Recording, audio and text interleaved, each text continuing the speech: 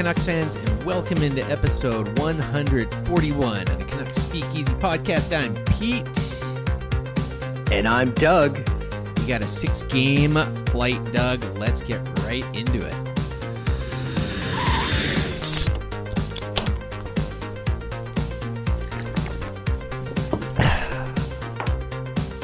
The Canucks hosted the San Jose Sharks and came away with a 7-2 victory. 6 Canucks had 2 points. Dakota Joshua, Tyler Myers, JT Miller, Andrei Kuzmenko, Connor Garland, and Philip DiGiuseppe.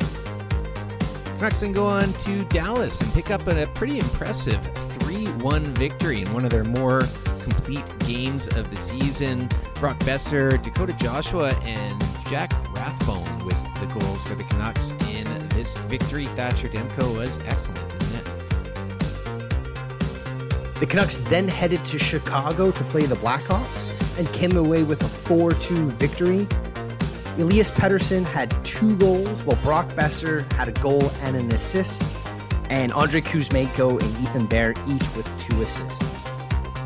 Canucks head over to St. Louis and down 5-2, end up clawing back to force the game into overtime, where they unfortunately lost 6-5. Multi-point games for Besser, Hughes, Kuzmenko, Miller, and Pettersson. I love the sound of that. It was a pretty entertaining game, but unfortunately the Canucks on the wrong end. The Canucks then hosted the Calgary Flames for their annual Pride Night celebration. Anthony Beauvillier, Connor Garland, Aidan McDonough with his first career NHL goal, and Elias Pettersson were your goal scorers, but unfortunately the Canucks lost in overtime 5-4 to the Calgary Flames. And the Canucks return home, stay home I should say, to face the LA Kings, and they lose a snooze fest 4-1. Brock Besser with the lone goal in this one. Not really a lot to talk about except for Akito Hirose making his Canuck debut. And Doug, we got a lot of stuff to cover this week. I know it was about a week and a half there in between episodes, but I was looking at my notes. I put notes in my phone for stuff that we should talk about whenever something kind of comes up. And I had just a bundle over this last week and a half. There's just been so many things happening, so I think this is going to be a pretty fun episode. We got a lot to cover. Yeah, I think there's been some minor things to talk about, some kind of major things to talk about, and obviously I think most fans are focusing on next year since the Canucks have officially been eliminated from the playoffs. Yes, it is official. I know it caught a lot of us by surprise, just didn't see it coming, but out of nowhere, you see that tweet out there and the Canucks have been eliminated, and you're like, how did this happen? I thought we were still in the playoff race, but there we are, man. We are officially eliminated. I mean, I think most fans have kind of thought that way since October anyways. Yeah, again, it was another rough start to the year. There was a little bit of glimmer of hope there for a little bit when the Canucks went on that run in March, but obviously they were just far too back, and there was no real chance of them making the playoffs. But now we can all focus on the task at hand, which is the Connor Bedard sweepstakes. Oh, geez. Yeah, I'm prepared to be disappointed again with that. Also, Doug, I got to warn you, I'm going to be a little bit distracted. We're recording this Monday night, and right now the NCAA men's final is on between San Diego State and the Yukon Huskies. So I am watching that with one corner of my eye. So if it looks like I'm not looking at you and looking off in the distance, it's because I am. Nice. Yeah. Unfortunately, where I'm recording, I don't have the luxury of watching TV. But did you catch the women's final last night? Because it was actually a very, very entertaining game. Just the highlights. And I was pretty shocked by the final scores in that game, too. And today I listened to a few things. Everyone was complaining about the refereeing in it. But I didn't actually watch the game, but caught the highlights. Looked like quite the show. Yeah. I mean, I think the refereeing... I know a lot of people had issues with it, but I think like most people, the best team won, the better team won. I think it was LSU versus Iowa. It was actually the highest watched women's college basketball game in U.S. history. I think I saw reports there was 9.9 million people tuning into the game last night. Arguably the best player in women's college basketball at the moment. Caitlin Clark plays for Iowa. She had a fantastic game, but obviously came up short. And then the LSU Tigers, the women on that team. I mean, Angel Reese and LaDeja Williams had two Angela Reese and I think it was LaDeja Williams. Both had two monster games for LSU. And the other person we should talk about is Kim Mulkey, who becomes the first coach in women's college basketball history to win 2 championships at 2 different schools. She won 3 at Baylor, and now she's won the one at LSU. There was a little bit of drama at the end of the game, but I loved it. I thought it was great. A little bit of trash talking from Angel Reese, but I loved it. I thought it was all in good fun. And it's good to see the women's game growing. It really is. And I'm interested to see what the final numbers are going to be on the men's game tonight, because there's a lot of people who think that the game from last night could actually have higher numbers than the men's final tonight. Interesting. Yeah. I know the coach as well. Like, she's in the Basketball Hall of Fame, isn't she? Like, she's a Hall of Fame coach. Yeah. And she's the first one to who's ever done that.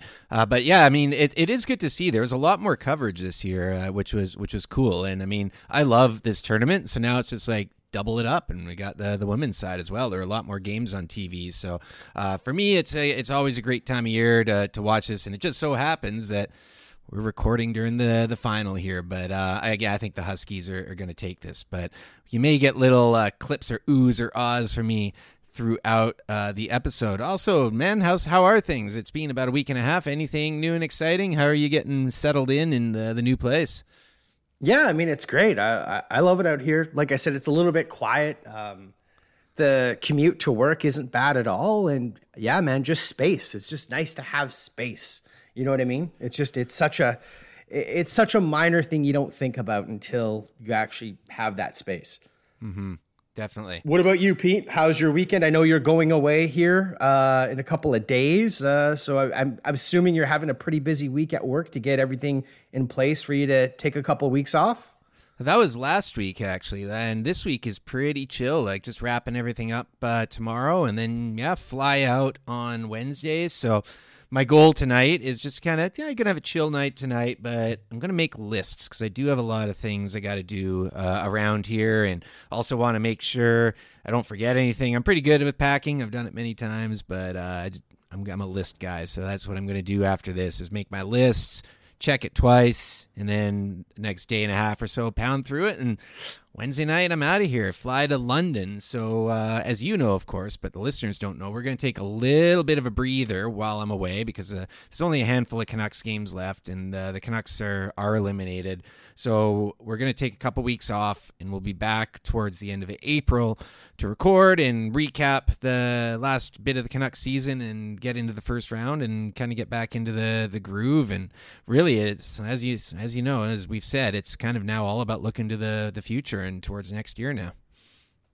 Yeah, I think tentatively we've planned to record again on the 25th of April, which is a Tuesday. So we'll be taking a couple of weeks off here. And like you said, I think the next big date in Canucks land is going to be the draft lottery, which I believe is May 8th. So I think it's a bit of a countdown until then. I think so. We should definitely try to meet up, maybe go grab a beer somewhere for it and be disappointed together because, we know we're not going to win the lottery, but hey, at least our misery can be enjoyed together, just like Game 7 was. It's not even that we're not going to win the lottery. It's just, are we falling one spot or 2 spots? That's what we're wondering, right? If we only fall 1 spot, it's like, yeah, you kind of expect that. Then 2, it's like, oh, of course, we're Canucks fans. This is what happens. But hey, there's a slim sliver of hope at it. But really, the way it's formatted this year, if the Canucks stay in the bottom 11 teams, they got a shot at Bedard. But then they can really only move up to the number 1 spot, keep where they are, or fall 1 or 2 spots. So we'll know pretty quick depending on where they finish. So if the Canucks finish 8th last, we're just hoping when number 10 comes around, we don't see the Canucks. Hoping when number 9 comes around, you don't see the Canucks. And then you're just praying if there's no number 8, then the Canucks have jumped up. But that's the dream, man. That's the dream. Yeah, I mean, I know everybody wants Bedard. Obviously, I want Bedard, but they're still going to get a really good player to add to their prospect pool in the top 10. There's a lot of good players. There's a lot of options the Canucks are going to have, but obviously we'll talk a little bit more in depth about the draft once we get closer to the draft. I'm no draft expert. I know you're not a major draft expert. I would say I'm a very moderate person who watches the draft.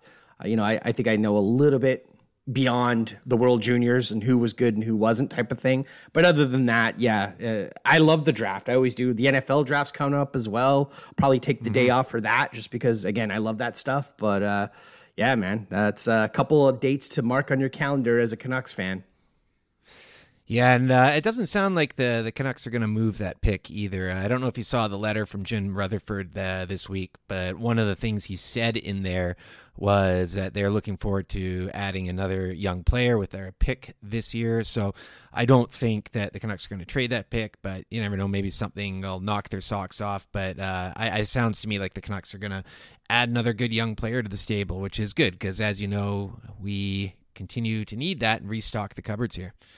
Yeah, a lot of the Canucks prospects over the past couple of years have graduated to the big club, and now you just got pretty much a farm full of B and C prospects that a few of them have come in and admirably been able to keep up with the NHL and the big game, but they're not blue chip, high tier prospects right now. Folks, you can follow us on Twitter. I'm at Pete_Gas, and the podcast is at Canucks Speak. You can give me a follow on Twitter at Doug Venn. And check out the playlist on Spotify. It's the Canucks Speakeasy outro playlist. Another funky jam will be added to the playlist at the end of this episode. And speaking of episodes, Pete, you edited the last episode. Why don't you tell us about the song you used for the outro track in that episode? Yeah, so it's a band that I've listened to for a long time called Thunderball. They put out some music on Fort Knox Records, which is Fort Knox 5's record label. And it's kind of a group of guys that are in other bands and do other projects. And they came together as almost like a little bit of a side project with this. But this whole album, the album and the song are both called Scorpio Rising. And it's just a great album. It kind of has a lot of different electronic styles in it, some down tempo, almost a little bit of drum and bass in it, just all sorts of different things. And this was one of the tracks I'd had on the back burner. There's actually a couple of different tracks from this album I'd been thinking about using for a while, and then it just kind of timed up really well this episode. So the track is Scorpio Rising. The band is Thunderball. The album is also Scorpio Rising, and it's a solid start to finish album. Yeah, again, I don't really know the band. I was the first time I had heard that song, and this is again one of the reasons why we love doing the playlist and using these songs at the end of the outro, because often I'm discovering new music this way as well, same. Pete. And yeah, I really like the song. I thought it was really cool, and I'm definitely going to be adding it to my playlist of songs while I at work tomorrow. So yeah, I'm really looking forward to it. Cheers, man. Yeah, it's a good album. I've been trying to find a repressing of it on vinyl for a long time, but it doesn't seem to be out there at the moment.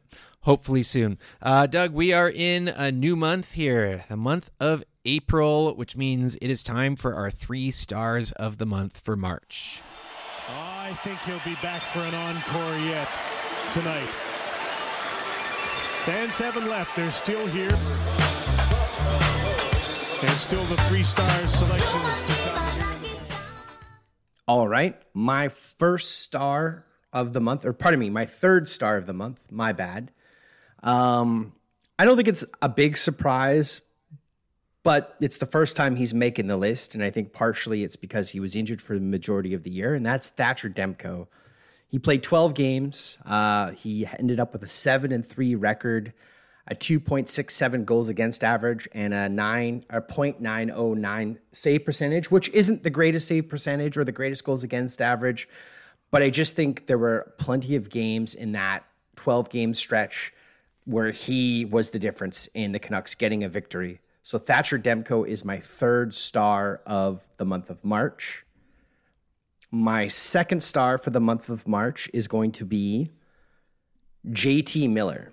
JT Miller finished the month of March with 15 games played, 9 goals, 12 assists for 21 points.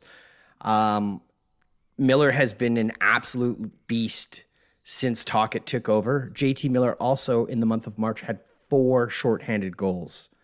4 shorthanded goals in the month of March, which is incredible. JT Miller, my second star of the month. And my first star, a little bit maybe not expected because of the person I'm leaving off the list, but I'm actually going Quinn Hughes. Quinn Hughes averaged over a point a game for the month of March, played 15 games, had 16 points, 2 goals, 14 assists.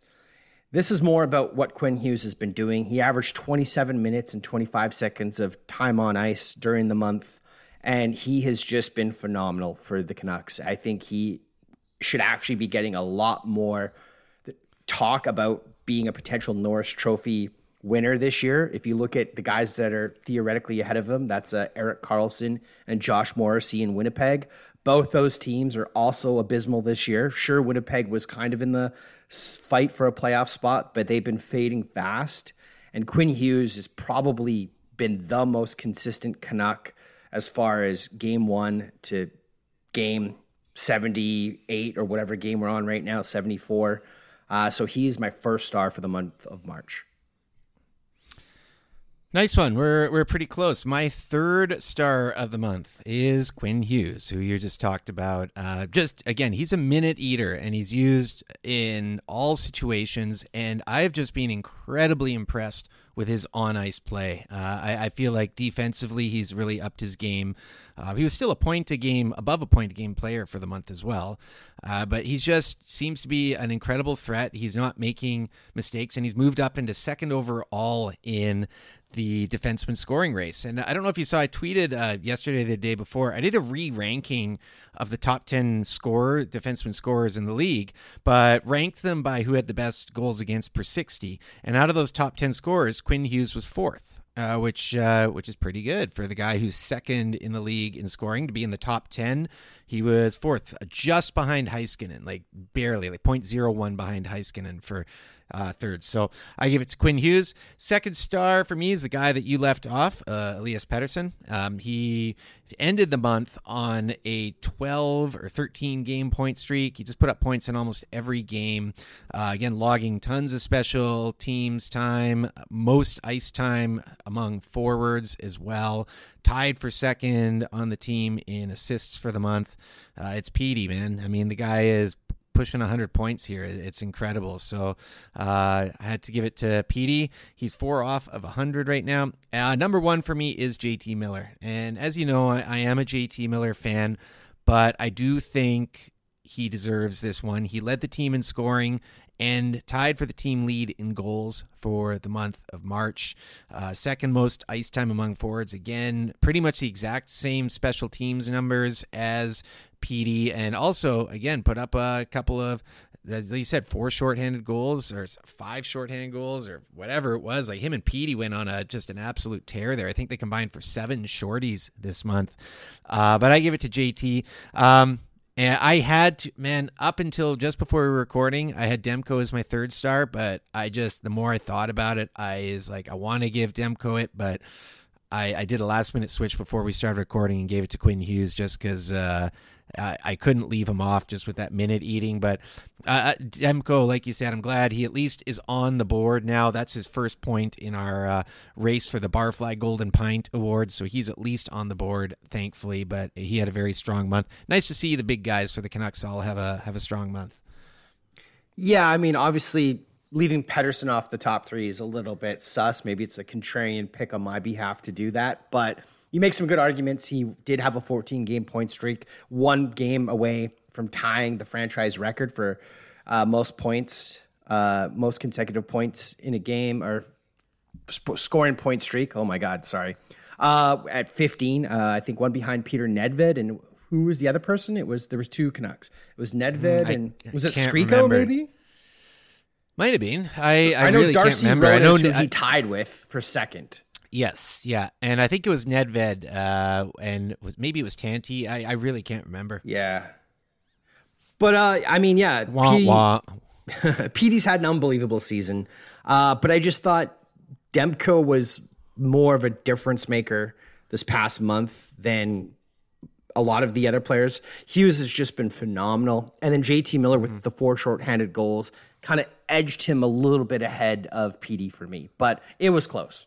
Yeah, fair enough. I agree. It was all very close. I was really wrestling with it. Kuzmenko was a point a game as well, and Besser had 14 points in 15 games. I mean, it was those guys couldn't even get a sniff because the guys above them were playing so well. It's good to see Demko certainly having him back. I really want to put him in there, but I think I'm just more of a sucker for the points. But I do think all 4 of those guys are very deserving of stars this month. So I'm glad that they all got on the board. Doug, how do you feel about as well? It's been kind of going around on social media a bit, people talking about most improved Canuck and unsung hero Canuck. Do you want to give a couple of nods to who should get those awards? And I'll do the same here, just kind of off the top of our heads. Yeah, I mean, there's a couple of guys that come to mind immediately when you think of most improved and unsung hero. And I guess one of the questions, just for a little bit of context, I mean, does most improved have to have played for the Canucks last year, or just most improved on the season they had prior, right? Yeah, I think it's, we don't make rules here, man. It's however you interpret it. I mean, most improved, I'm probably going to go with Dakota Joshua. I know he wasn't on the Canucks roster last year, but I just think he's a guy that I think has really made an impact on this team. And I don't know exactly what the stats he had for St. Louis were the year prior, but I think he's really impressed the coach. I mean, we've seen him jump up to the top line and get some minutes with Petey and Kuzmenko, which I think is, more of about the way Dakota Joshua has been playing than necessarily the way Anthony Beauvillier hasn't been playing. So he's going to be my most improved. And the next one, unsung hero. Now, this one I find to be difficult because to me, there's 3 guys that jump out at me right away for unsung hero. The one guy I'm actually going to say is an unsung hero this year is Brock Besser. If you look at Brock Besser's point totals this year and how well he's played and a lot of the criticism he's had up until this point, look at his numbers. He's tied, I believe, his career high in points, and he's, I think, a goal away or 2 goals away from being at 20 goals for the year. I think he's an unsung hero. I mean, he has quietly put up a career high in points. I know the goal totals aren't what we thought they would be, but I actually think he is a bit of an unsung hero. The other guy that I think has been a bit of an unsung hero this year is Philip DiGiuseppe. I think, obviously, he is a Rick Tocchet guy. Tocchet seems to love DiGiuseppe. The Canucks rewarded him with an extension, which is, great for DiGiuseppe. But I have to go with the number one guy for me is unsung hero for the Canucks. It's Nils Aman. This guy came out of nowhere, and he has been a very effective bottom 6 player. He has been that 4th line center that the Canucks have really needed. He's a guy that wins his majority of faceoffs, and he was demoted and sent down to Abbotsford. And when he came back, since he's been called back up, he's been great for the Canucks. Like, is he a guy that's going to score, 20 goals and get you 40 points? No. But he is the definition, in my opinion, of unsung hero. And the fact that he plays center makes him that much more important than the other 2 players that I just mentioned. Dakota Joshua, just so you know, last year he played 30 games with the Blues, had 3 goals and 5 assists. This year, 73 games with the Canucks, 11 goals, 10 assists. So the numbers are there right across the board, except for plus minus for improvement for him. So I think that's a pretty good call. For me, most improved, and people may laugh at this one, but I think it's the truth. This is how good this player is. I'm giving it to Quinn Hughes. I think Quinn Hughes, obviously, we've talked about defensive warts in his games, especially 2 seasons ago. He started to make improvements, but what we've seen from him this year is next level. He's no longer a liability defensively, and he's so good at controlling the puck and keeping it away and getting the puck out of his zone. He's having a career year, which is crazy because he had a career year last year and was already a 67-point defenseman or something last year. And this year now he's already at 73. But it's everything else about his game, logging 25-plus minutes. I know he gets a ton of attention, deservedly so, but for me, he is still the most improved player on this team. And so I'm giving it to Quinn Hughes. Unsung hero. You mentioned Dakota Joshua. He was a guy that I was looking at, but I do think Joshua has started to get a lot of attention. So I don't think he quite, for me, unsung hero is kind of a guy who flies really under the radar. Like you mentioned, Philip DiGiuseppe. Yeah, that's a good example of a guy who flies under the radar. The problem for me with DiGiuseppe is he's only played 24 games this year, so that's not enough. Joshua, I think, has really got the attention of a lot of Canucks fans, and I think even in a way Niels Amon has. So for me, I wanted to kind of go with someone who I think is it really doesn't get enough respect for what he's done, and I'm going to give it to Sheldon Dries. Dries has been in 57 games this year, and he's also put up 11 goals, the same amount as Dakota Joshua. He's had power play 2 time. And look, I'm not saying he's an anchor for that third line, but he's being a rotating cast of characters and being a bit of a Swiss Army knife down there. I don't notice him a lot for being a defensive liability out there. And I just think, for me, that's a guy who has kind of filled in a spot where the Canucks desperately need some help. I don't think Dries is by any means the long-term option for the third line center. But I think he's flown under the radar. I think Oman and Joshua have both deservedly gotten a lot more praise out of the forward group. My other nominee that I was looking at was Kyle Burroughs, just again for kind of similar things. This guy, he's only played about half the games this year, but he's been hitting anything that moves and has really filled in a lot more with down the stretch here with Luke Shen gone and a lot of injuries to the blue line. But for me, I'm going to give it to Sheldon Dries for unsung hero, and most improved, I'm giving to Quinn Hughes. Yeah, I mean, look, I like the Quinn Hughes shout out. I think there is a very good argument to give it to a guy like Quinn Hughes. I think he's definitely been arguably the most improved player for the Canucks from this year to last year. And the bar was already very high. And the fact that he's been able to level up from last year, which he had an incredible year last year, it says a lot about his game and kind of where it could go. It's rounding out his game is what it is, really.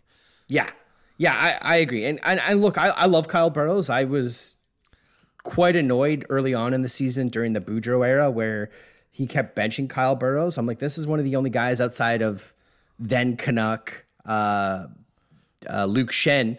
He was one of the only guys that would stand up for his teammates, and he's physical, and he's actually got a very good shot. That's one thing I do actually think is a little bit underrated about Kyle Burroughs' game is he's actually got a really, really good shot. Yeah, man, I can't really judge you on either one of those, man. I think they're both really, really good choices. Whew, no judgment from Doug. All right, we can carry on and move on with other things. Another big story this week, of course, was the Pride Night against Calgary on Friday. One of the big stories, unfortunately, of course, was the Andrei Kuzmenko thing. I didn't talk about it a lot online, and I didn't bring it up because for me, there's so much other good stuff that was happening. I mean, the Canucks have always been one of the better franchises in the league for a lot of these special nights, but especially Pride. I mean, as you know, Vancouver's got a very large scene, and especially like I live down here in the West End, and you can walk from the West End to games, and the Canucks have always been very involved with that. And it's just a lot of things that they did I thought were really good. The jerseys I thought were really good. I thought even just little things like when they showed the image on the ice at the start of the game with the lasers and lights. Calgary's was their Pride logo too from a couple nights ago. I thought that was just a nice little touch as well. So there's a lot of really good things. So I was just like, look, it's really not my place for a lot of this to kind of to go after Kuzmenko. And I know we talked about this on the last episode, the whole Russian factor with everything, but it's still, I mean, I was disappointed by it. I was really hoping that it wouldn't happen. The thing as well is that he got put even more under the microscope because Mikheyev and Podkolzin are injured and Kravtsov is the easy scratch. So, of course, everything, it just kind of gets laser focused on him, and we don't even mention the other Russians. Yeah, I think the fact that Kravets was scratched and Podkolzin was injured. I know Podkolzin wore a Pride jersey last year, so the thought is he would have worn one this year. Yeah, I'm extremely disappointed that Kuzmenko didn't wear the jersey. He cited family reasons, not religious reasons.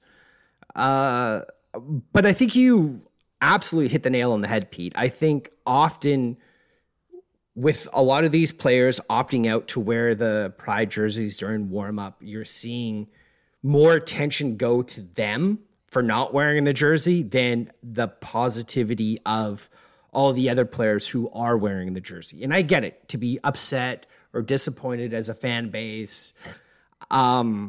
It's fair, especially this day and age when marginalized people want to feel like they're included with things, especially something as like alpha male dominated as sports throughout the years, right? It's nice to see these slow steps, and they are very slow steps, but it's nice to see these steps slowly becoming more and more prevalent to be more inclusive. I know the NHL is constantly trying to preach inclusivity, and there's been some missteps and misfires along the way, and it takes nights like Pride Night. And the other thing that you also mentioned, Pete, is the Canucks, I feel like, have been one of the franchises that's always been at the forefront of Pride Night. I feel like they were doing it before a lot of other teams were. They were, doing Pride events, whether it was the warm-up jerseys or, doing whatever kind of events they had on the concourse, having the rainbow tape on their sticks during warm-up. They've always kind of been at the forefront.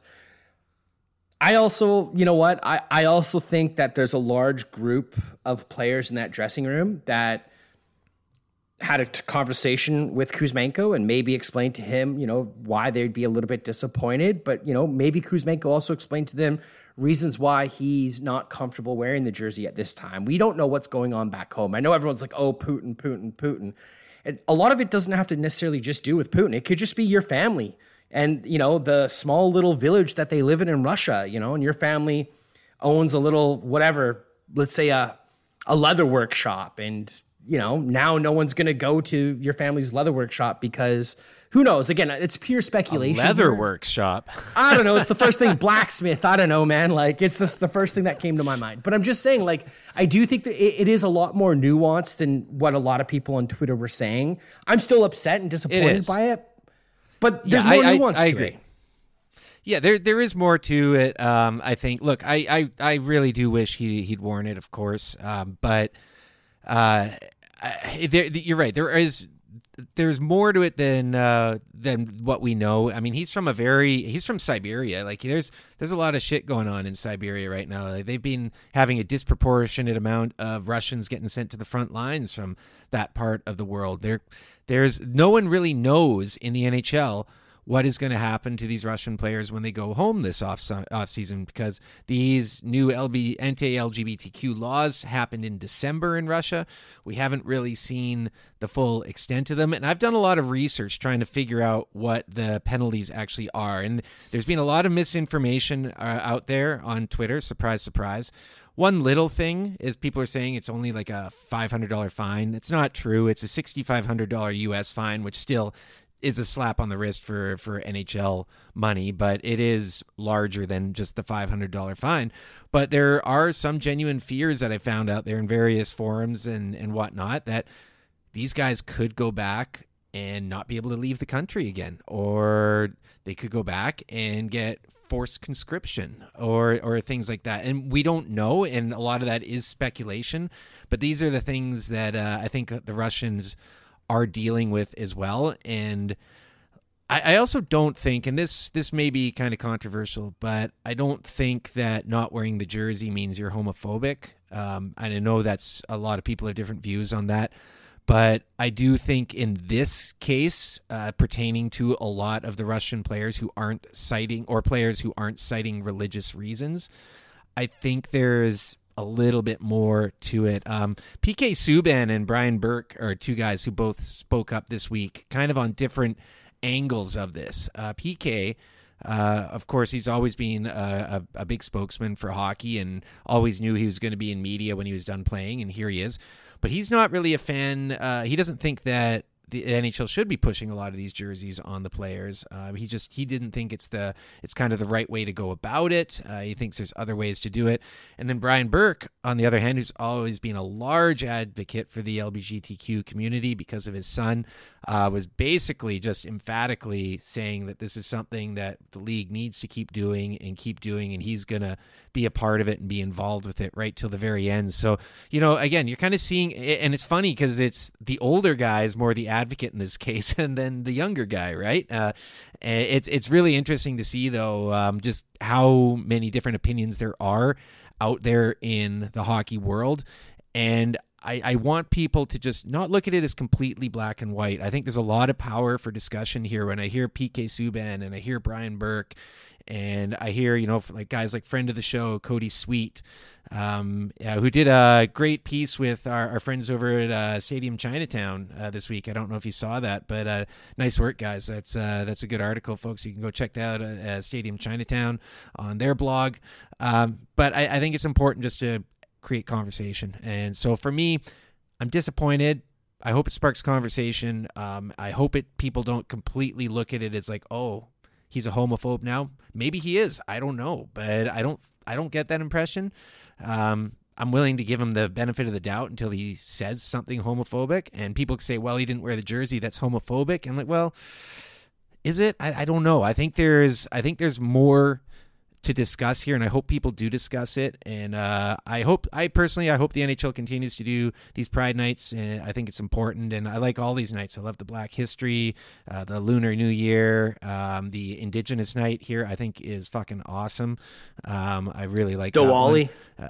Diwali, yeah, it's another one. That's really, and of course, all of those are really important here in the city. We have a very diverse city and a very diverse province, and so I hope these things keep going. I hope they create positive discussion, though, about all this stuff, and so that's kind of my take on it. Yeah, and you hope that maybe some of the leaders in the dressing room, Quinn Hughes, Elias Pettersson, Thatcher Demko, even a JT Miller, who a lot of people were expecting was going to wear the jersey, but he had no problem wearing it last year. But that's a whole other topic. Maybe they'll sit down and educate Kuzmenko, and who knows, maybe next year his tone will shift and maybe he'll be more than willing to wear the Pride jersey. You know what I mean? I think sometimes educating people on the importance of nights like this, it takes time, and not everybody's going to get on board right away. And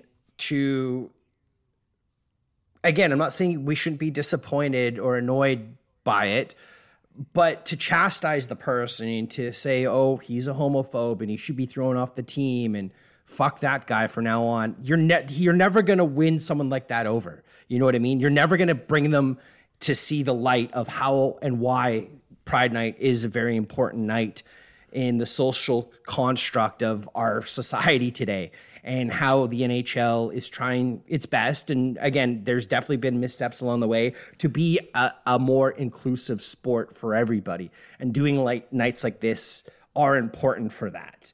And again, it's tough, man. And here we are spending all this time talking about Kuzmenko not wearing the jersey instead of what an amazing night it was. Like you said, they had the Calgary Flames Pride Night logo on the ice, which I thought was really nice touch. There was a drag show in the concourse, which I thought from a couple of the people I work with saw, and they said it was amazing. You know what I mean? It's just like they went above and beyond to celebrate Pride. And you love to see it. And it sucks that we're kind of being torpedoed to talk about this one negative thing, and that's overshadowing all the positive that came from it.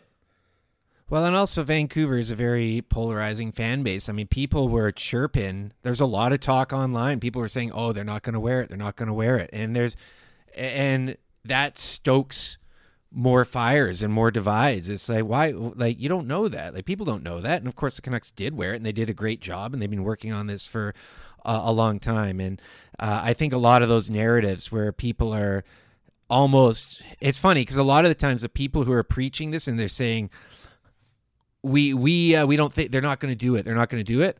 Are also the ones who, whenever anything happens, they're like completely applauding and saying this is great. You know, we're very supportive of the LGBTQ community, but they're almost like wanting it to not happen so they can have something to freak out about. You know what I mean? Yeah, I mean that's Canucks Twitter in a nutshell, right? Like, yeah, Jim Benning could have drafted, you know, whoever first overall, but you know, they just want something to freak out about. It's like he did draft Elias Pettersson, but people still hold it against him that he was wanting to draft Cody Glass instead of him. You know what I mean? But he didn't. He drafted Pettersson, but yet we still talk about how Glass was his guy and he had to be, you know, changed his mind last minute thanks to Judd Brackett. It's like, well, he still made the fucking pick that we all wanted him to make. So why are we arguing and fighting about it? Like, ugh. Yeah, it's crazy. It's funny. Anyways, that's just kind of our thoughts with Pride. And hey, yeah, reach out to us if you want to talk about it more. We'd love to hear different people's opinions about it. And I was really happy with the jerseys. And again, Christina Hrich, she's a local artist. She, like a lot of these artists as well, as you know, Doug, I do street art mural tours around Vancouver. A lot of the artists that they brought in are people who've done murals in the city. And she's done an amazing one at the corner of Burrard and Davie, just on the side of that building that Celebrities is in. So next time you're kind of there on that corner, just look up on that building. You're going to see a really awesome mural that she's done as well. But she's not the first person who's done murals in town that's also done one of these Canucks logos, which I think is pretty cool. Yeah, I love it. And I didn't the latest Diwali jersey, wasn't that done by a local street artist as well that you do one of your tours around? Yep. Yeah, Sandeep Johal did that one. And yeah, they've done a couple of her pieces around town. There's one at Hastings, kind of near, I guess it's kind of near Hawks. And then there's another one in Main Street Alley near Broadway. So yeah, got a couple as well. So if you want to book a walking tour to see some of these murals with Pete Edwards, please follow him at Pete_gas. My DMs are always open, people. But we're getting off topic here, Doug, and let's wrap up this Pride stuff because we got quite a few other things here I want to touch on. Canucks signing a bunch of players since our last episodes. First of all, re-signing Christian Wolanin to a 2-year deal with a very nice cap hit. Wolanin's now unfortunately injured, may not play again this year. Then going out to the NCAA, getting Max Sasson and Akita Hirose, who we saw make his debut last night. And then signing a goalie out of Sweden as well. What's the kid's first name, man? It's Tolopilo. I've just totally blanked on his first name. But yeah, I don't know his first name either, but I mean, clearly his nickname should be the Torpedo. Nikita. Yeah, Nikita Tolopilo, who, again, I really don't know much about this guy except that he's a big body, and Ian Clark is very high on him. Hirose made his debut last night and didn't look out of place. Nothing too spectacular. And again, Sasson, it's found money with these guys. So it is nice to see the Canucks who cleared out contracts so that they can bring in some of these guys, and they still have space left as well right now to sign more if they wanted to. But it's nice to kind of start bulking up the prospect system with guys who are a little bit further along. Yeah, and look, these guys are long shots to be everyday NHLers, but it's found money, like you said. And, you know, if you can get a Kevin Bieksa or a Chris Tanev out of one of these guys, which were college free agents, essentially. Alex Burrows was another guy. I don't think he was a college free agent, but he was a undrafted free agent that the Canucks took a chance on. You might have something there, you know. Hirose, I thought, like you said, looked decent in his limited minutes last night. I mean, the Canucks blue line has just been getting ravaged with injuries. It seems like every time one of these guys signs an extension, they get injured. Guillaume Brisebois was injured for a couple of games. You mentioned Chris Wolanin got injured. But yeah, I thought Hirose looked good. He's a guy that he'll probably spend at least a year or two down with the Abbotsford Canucks, but he has a high hockey IQ. That's what his scouting report says. And he makes a good first pass. He needs to bulk up a bit, but yeah, I like what I saw from him last night. And Sasson is a guy that was going to go straight to Abbotsford and hopefully help them with their playoff push. Abbotsford has officially made the playoffs. And Topola, the torpedo, I don't know anything about, but apparently he had a really good year in the Swedish league this year. And he's a guy that, again, anytime Ian Clark finds these guys, you always think, you know what? Who knows? There could be something in there. We're seeing it right now with Artur Silovs as well. Yeah, and going back to the defenseman, Cap Friendly right now lists the Canucks of having 10 active defensemen on their roster. That's not counting the 2 on IR and the 1 on LTIR. So the Canucks are actually carrying 13 defensemen at the moment. Well, the Canucks also, they've used all their call-ups this year. So the only reason Jack Rathbone it was an emergency call-up. Emergency, yeah. So that's the only way he got back up to the team. Because there's so many injuries. Like Willan and Ulson, Brisebois, they're all out. And now you got Hirose in the mix. So Rathbone may be going back down. But like you said, once that happens, which has already happened once, you can only recall a guy on the emergency level. And of course, OEL and Dermott, they're on IR, and we're not going to see Poolman anytime soon either. But 13 defensemen at the moment. Well, there's another guy, and this is a great segue, Pete, who is not going to play another game this year, which I think is a little bit controversial for some Canucks fans, and that's Filip Hronek, who did play, I believe, 4 or 5 games for the Canucks, and now they've shut him down for the rest of the year. What do you think of that decision?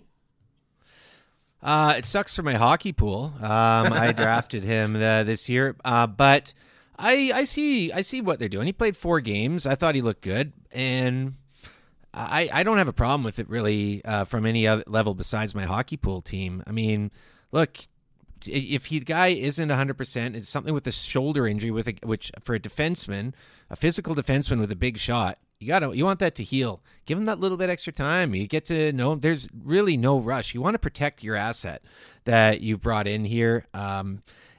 Also, a little part of me can't help but think that this could also help with contract extension talks when you haven't seen him as much, and I doubt he'd sign an extension this offseason, but you never know.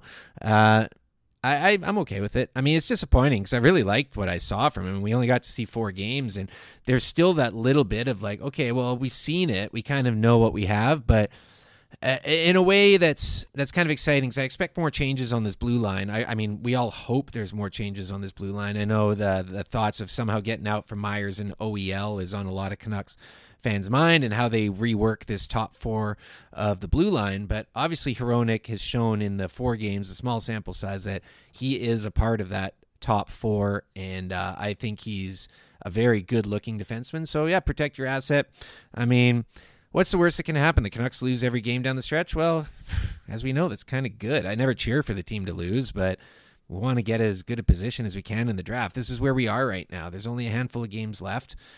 No reason to play a guy who's, like I said, a physical, hard-shooting defenseman who's dealing with shoulder injury. Yeah, I agree. Again, you're always going to have people that are going to be upset. Oh, have they traded for damaged goods? They gave up a lot for a guy who now seemingly is injured.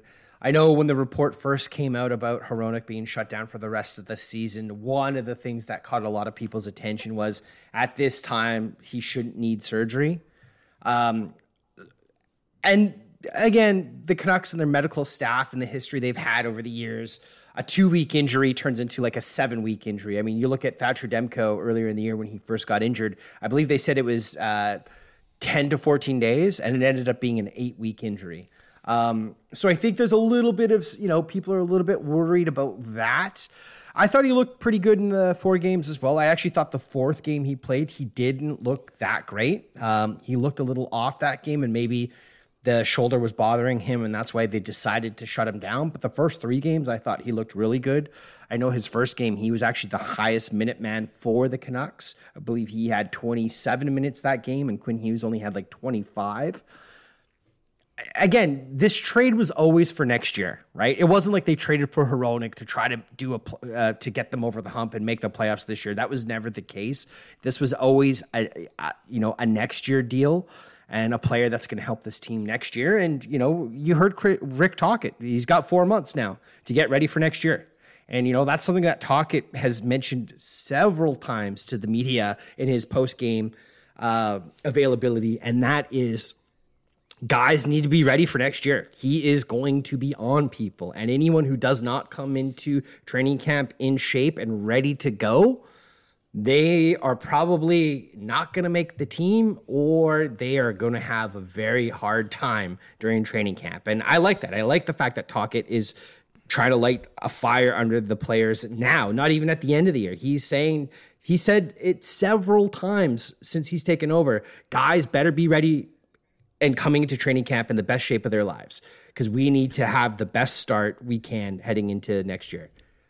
Oh man, I totally agree. This is something that I've said to fellow Canucks fans, is that I think October is going to be one of the most important months in recent Canucks history in terms of how they come out of the gate. This training camp, you heard it. You heard how Rutherford was not happy with the camp this year, and the way you guys arrived. And I'm really happy to hear Tocchet saying this as well, because I want this team to come in, battle. And that's another thing with some of these guys that they're bringing in. It just creates more competition. Like, are guys like Hirose or Sasson, are they going to be on the team? Probably not, but it's going to push other guys around them. And the more guys that are pushing each other in that range, you're going to be more likely to find another guy like a Neil Zaman who comes out of that. So, and then the injury fears with Hronek. I mean, I get that. Where do you start with recent Vancouver injuries? Like Michael Ferland, Tucker Poolman, Tanner Pearson now. We don't know what his future is. Travis Dermott, we've barely seen the guy. You mentioned Demko. Like, there's a lot of these guys, and this is something, I was comparing, before he got injured, I was comparing Philip Hronek to Sammy Salo, and now I'm like, oh God, like, what if he is? I mean, I shouldn't say that. Like, Sammy Salo, when he was healthy, was maybe that best Canucks defenseman in that era. He was awesome, but the problem was like, you hear stories, it's like, oh, he got in a lawnmower accident like a week before training camp. It's like, holy crap. Like, not even making that up. Like, there was one year when I remember looking at Sammy Salo, and he had 11 different injuries in that one season. And so Canucks fans have every right to be dubious about it. And I'm still, until I see Hronek come into camp and be all good to go, I'll probably be a little bit worried myself. But I do think he will come in. It'll be fine. And hey, we've got 2 of our top 4 now. It's a question of what are we doing with the rest of it? How do we round this out? Because the Canucks do need to bring in another defenseman, in my opinion. Yeah, well, I mean, according to the letter that Jim Rutherford put out, Ethan Bear is one of those guys, right? Which, again, I like Ethan Bear. I'm not trying to shit talk Ethan Bear whatsoever. But, to me, he's more of like he's 4 a third 5. Pairing. Yeah, he's a 4 he's 5 a guy. He's a 5'6", I think, even a 5'6". He's not a top 4, I don't think. I think a top 4 is a stretch. I think he's a very solid 5 or 6. But if you're putting Ethan Bear in your top 4, that's not really helping. And but yeah, I mean, it was interesting that they included him. I like Ethan Bear, but they also got to re-sign Ethan Bear. It's gonna be interesting to see what number they come up with for that. Yeah, I mean, he's a pending RFA this season. There's a few RFAs, interesting RFAs, I believe, this year that the Canucks are going to have to figure out what to do with. I believe Niels Hoglander is one of them as well. That's another name to kind of keep your eye on, as a guy that, I like Hoglander and I like his game, and I do think he's a guy that can be an effective shit disturber in your bottom 6. But,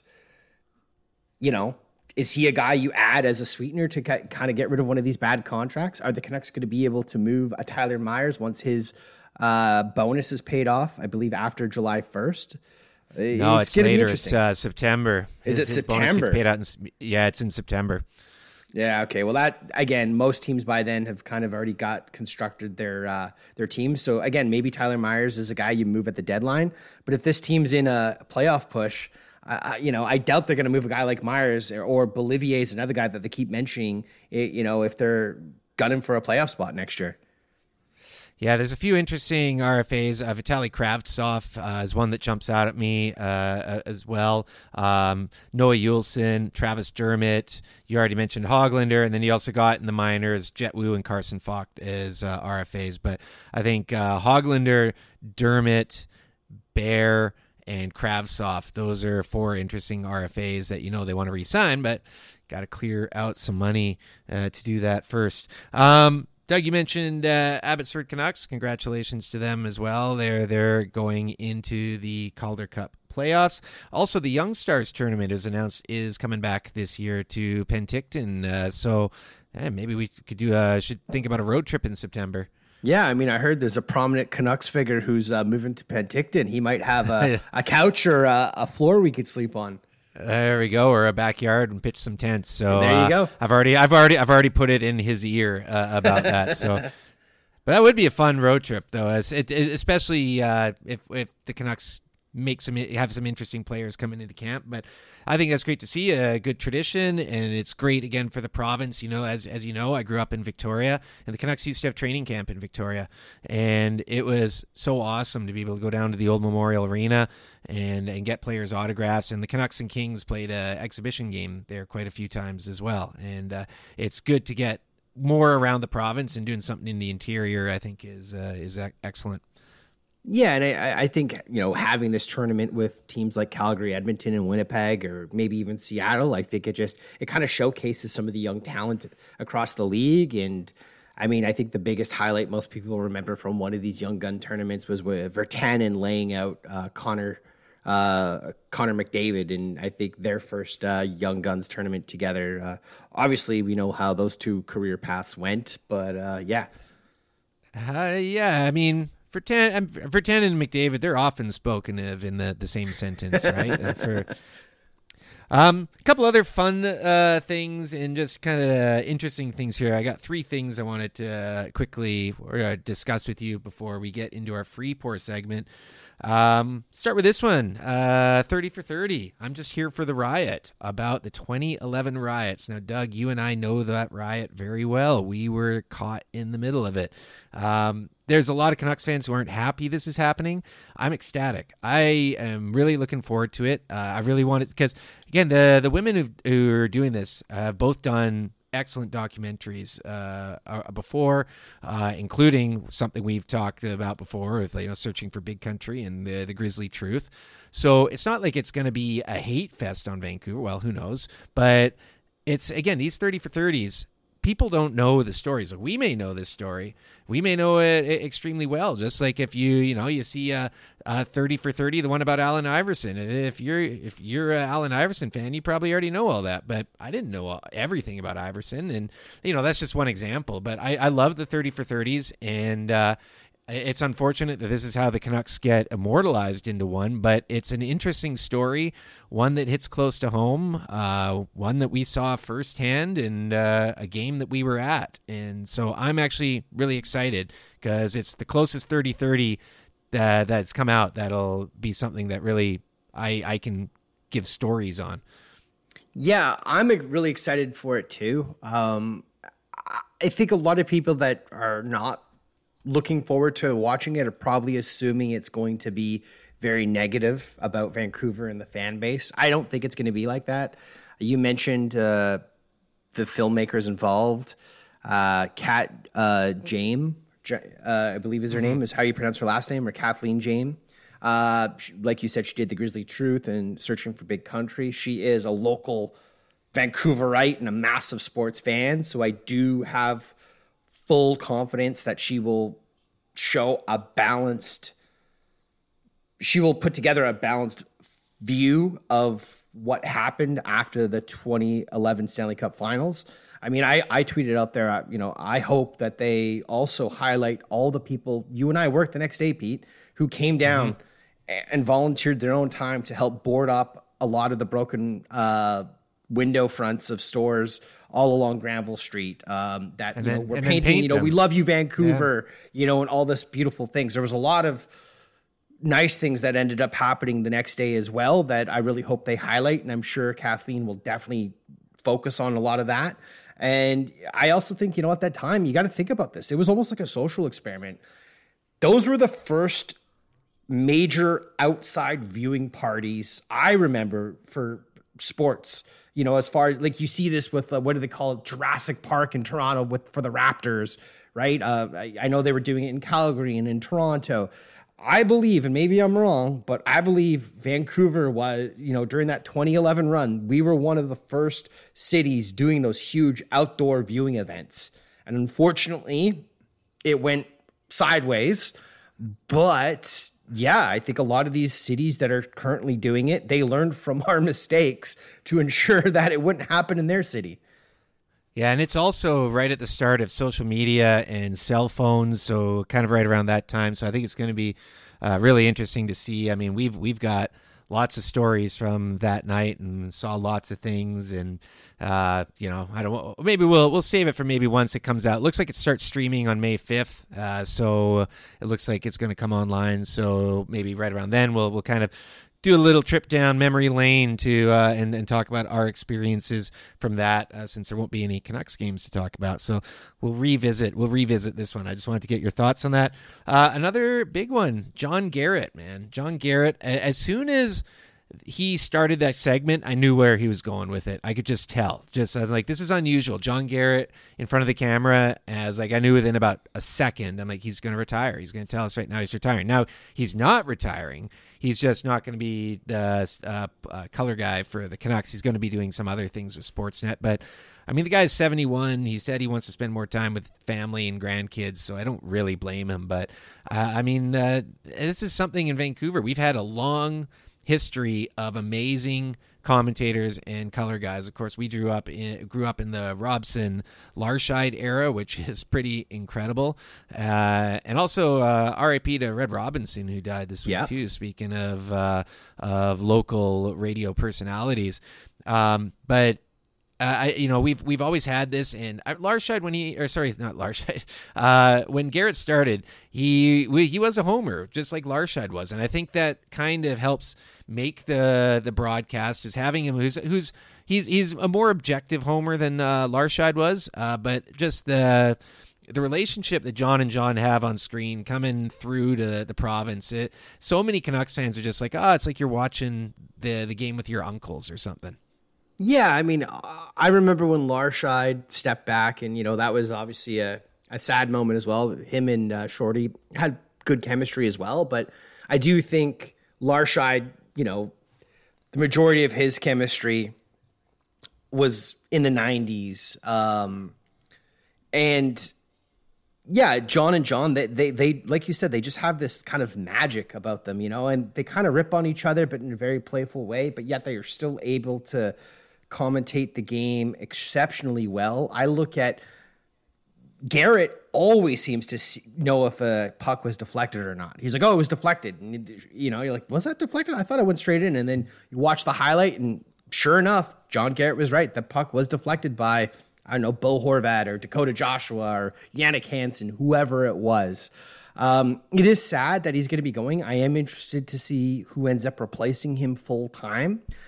I know there was a little speculation that, he's been pushed out. I mean, I don't think he's that critical of the Canucks where they would push him out. That just doesn't make sense. No, I think it's a stupid Twitter narrative. Sense. Yeah, it's a dumb Twitter narrative. So. I think, like you said, he's 71 years old. He wants to spend time with his family. It is interesting that he is still going to be doing some work for Sportsnet. And I think maybe that's where some of the speculation came in as well. If he's going to be doing some work for Sportsnet, why wouldn't he just stay on? So, yeah, man, I'm excited for him to enjoy retirement and hang out with his grandkids a little bit more. And, it's going to be interesting to see who the Canucks are able to replace him. But, you mentioned it, Pete, like the Jim Robson and Tom Larscheid. Obviously you've got John and John, I hate this, but Jim Houston was in there as well. Yeah. Like we've had unbelievable commentators during the history of the Canucks. Unbelievable. And again, maybe we're homers, but I think we've had some of the best commentators in all of hockey, and we're very lucky for that. John, Jim, and Tom. It's kind of funny. Yeah, I mean, I think a part of it is my speculation is he just doesn't want to be on the road as much. I mean, if he's just doing some games, maybe you see him on Hockey Night in Canada games or something every now and then when they're in Vancouver. Then he doesn't have to travel. And he keeps his foot in the door. He's well liked and well respected in the industry. I mean, Elliot Friedman, that same episode was just like, I was really surprised. And he was just talking about how well respected Garrett is. So I think it's just some of that. And like, I get that if I was him, I mean, he still loves the game, obviously. It's like, well, I'm done, but maybe there's just ways like, well, you could keep your foot in the door and come back and do special appearances. So I think that's pretty cool. But we're going to miss John Garrett, and be interesting to see who they get to ride with Shorthouse next year. One last thing, we've been kind of harsh on Canucks Twitter this episode, which is fair enough because it's a pretty harsh place a lot of the time. But there was some good that came out of it this week, this past week or two. A friend of the show, Haley, you can find her as Spooky Girl on Twitter. Her place burns down. And another friend of the show, Riot Survivor, he set up a GoFundMe, and Bella, who's another friend of the show, was involved with getting a drive to get things together for her and the family that have lost everything pretty much. And Canucks Twitter, Canucks family, and the Canucks organization all really came through for them, and I think that was pretty impressive to see. And so I just want to kind of give everyone a shout out, even though I like to shit on us all a lot of the time. We're actually a pretty good group of people, and when one of us needs something, it's nice to see that the community rallies. Yeah, I mean, obviously Canucks Twitter gets a bad rap most days, but there have been moments like this since I've been on Canucks Twitter, and since you've been on Canucks Twitter, and since we started this podcast, of these moments of kindness from strangers, essentially, outside of just random people you talk shit about the Canucks too online.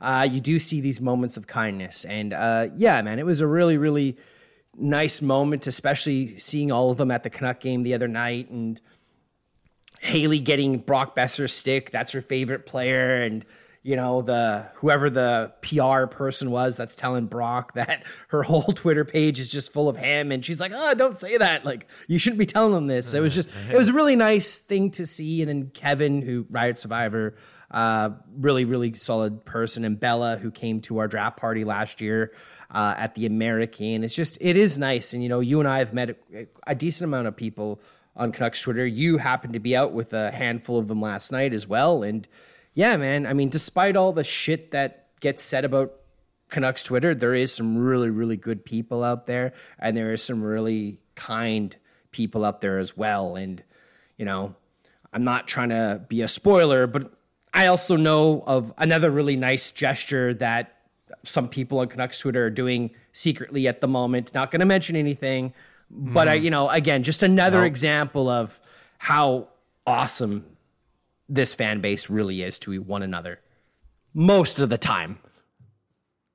Yes, watch this space for that one. But I do think as well, there are a lot of good voices and good people out there. And that's the reason I haven't left it, is because there are a lot of good people and I enjoy interacting with a lot of people. It's just, unfortunately, because the Canucks haven't been good for a long time, there's a lot of negativity out there. I do often wonder, when the team is good, one day they got to be good again, right? Like one day they got to be good. And it's going to be curious to see how those negative voices, if they're able to still survive in this market. I'm sure they will, because it's Vancouver. But I'm looking forward to seeing more of a shift towards the positive. Yeah, me too, man. Me too.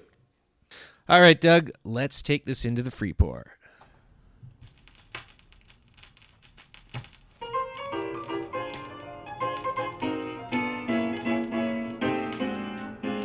All right, it's that time of the episode for the free pour open floor segment. And I wanted to talk about a video game. I don't talk about video games a ton on here, but I do like playing video games. Obviously it's a way to kill some time. Obviously there's some great stories and fun gameplay, but I wanted to talk about a game called Octopath Traveler 2. I think I spoke about Octopath Traveler 1 on this podcast when it came out about 4 years ago or 3 years ago. And 2 just dropped. And again, it's a throwback 8-bit game, RPG, turn-based. They've definitely improved on some of the story, some of the game mechanics. I've got it for the Nintendo Switch. If you don't have a Switch, you should definitely get one. They're super fun. Obviously, you can take them with you as well, which is great. And yeah, man, I just love the kind of retro game. It's got those old 8-bit graphics, but it looks absolutely stunning. And the storyline is very, very engaging as well. And for me, I grew up playing some of those old Dragon Quest, Final Fantasy games, and it takes me right back to my nostalgic youth. So yeah, man, if you're a video game person, you like those old RPGs, check out Octopath Traveler 2. This is not a sponsored segment, by the way. That sounds awesome, man. I don't have a Switch, but I've been kind of keeping one eye on it. But I got to see how I do, how many beers I buy while I'm away before I make any other big commitments. Oh my God, I just saw that they're doing a remake of White Men Can't Jump. I don't want to talk about that. But I do want to talk about a docuseries that I watched on Netflix. I know we talk about a lot of docuseries, but this Waco one, I've been waiting for one on Waco for a while. I know they did a series about David Koresh, but it was like an acted out series. I've been waiting for a Waco documentary because I remember that really well. Like, I was in high school and had never seen anything like this. And even at the time, like, just knowing that this was just crazy what was happening. And you could tell right away that the government was at fault for its handling of it too. If you weren't around or you don't remember it or you don't know anything about Waco, watch it. I think parts of it are still very relevant to today's world. It's a fantastic documentary about everything that happened in those 50 or so days in Texas, in Waco, at the compound. I won't tell you much else if you don't know, but do check it out. 3 episodes on Netflix. Well worth a watch. Waco, American Apocalypse.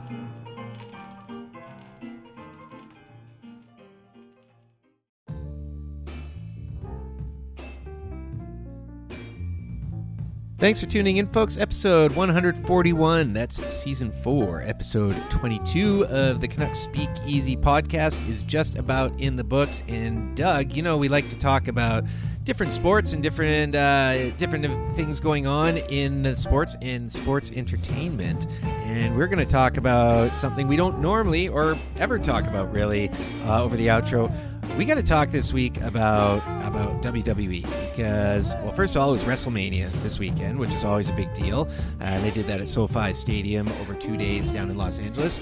But the fact that WWE is being sold and is now under the same control of the company that runs UFC, I think that's huge, man. I mean, I know that WWE stakeholders are still 49% of the company, but they're not the operating power anymore, and the McMahon family is not the ones in charge anymore. I think that's pretty there had been some rumblings that Vince McMahon was looking to sell the controlling interest of the company.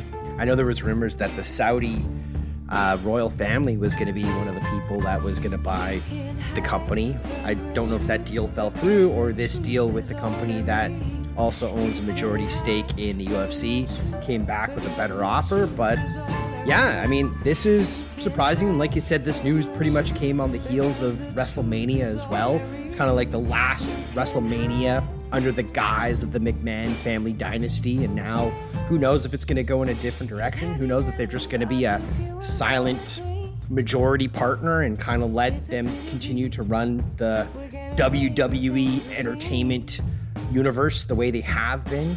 Vince McMahon is very much a polarizing figure. I didn't think he would ever sell the majority of his company.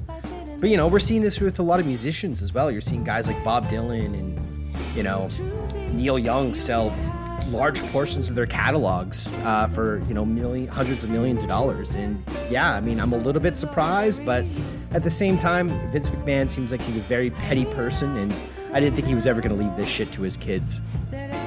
And you know what? Like, I mean, he's still the CEO, and I mean, now Endeavor is valued apparently at over $21 billion with these two companies. That is crazy. I mean, and UFC is actually the bigger one. And out of the UFC is about $12 million, and WWE is $9 million. And if you'd asked me that like 20 years ago or 15 or 10 years ago, I'd have just laughed because it's like there's no way UFC would overtake the valuation of WWE. So curious to see where this goes, but I think it's a really fascinating turn for the fighting and sports entertainment world. Curious to see where it goes. But yeah, Vince McMahon certainly a polarizing figure. I think as well a lot of it though is like, look, you have an opportunity to get a billions of dollars payout. You've got a family and you're getting on in your years. like you've now set your, not just your kids, but their kids' kids and their kids' kids' kids. Like, you've set up this family tree for a long time to be financially stable. I think that's got to play some sort of factor into it as well. Yeah, I mean, you think what the McMahon family, even before Vince took over, but his dad ran, the WWF in the New York State area in the 70s and 80s, and just how Vince, I mean, again, not a big fan. I was a big wrestling fan when I was a kid. Obviously, I've outgrown it a little bit. I keep an eye on it here or there, but I'm not an avid, watcher like some people are. But I have some friends that love it, absolutely love it. But, he grew the company to what it is today, and it is massive, and it's got arguably one of the most rabid, loyal fan bases in any genre of entertainment, whether that's movies, sport, anything, music. The WWE fans are ravenous.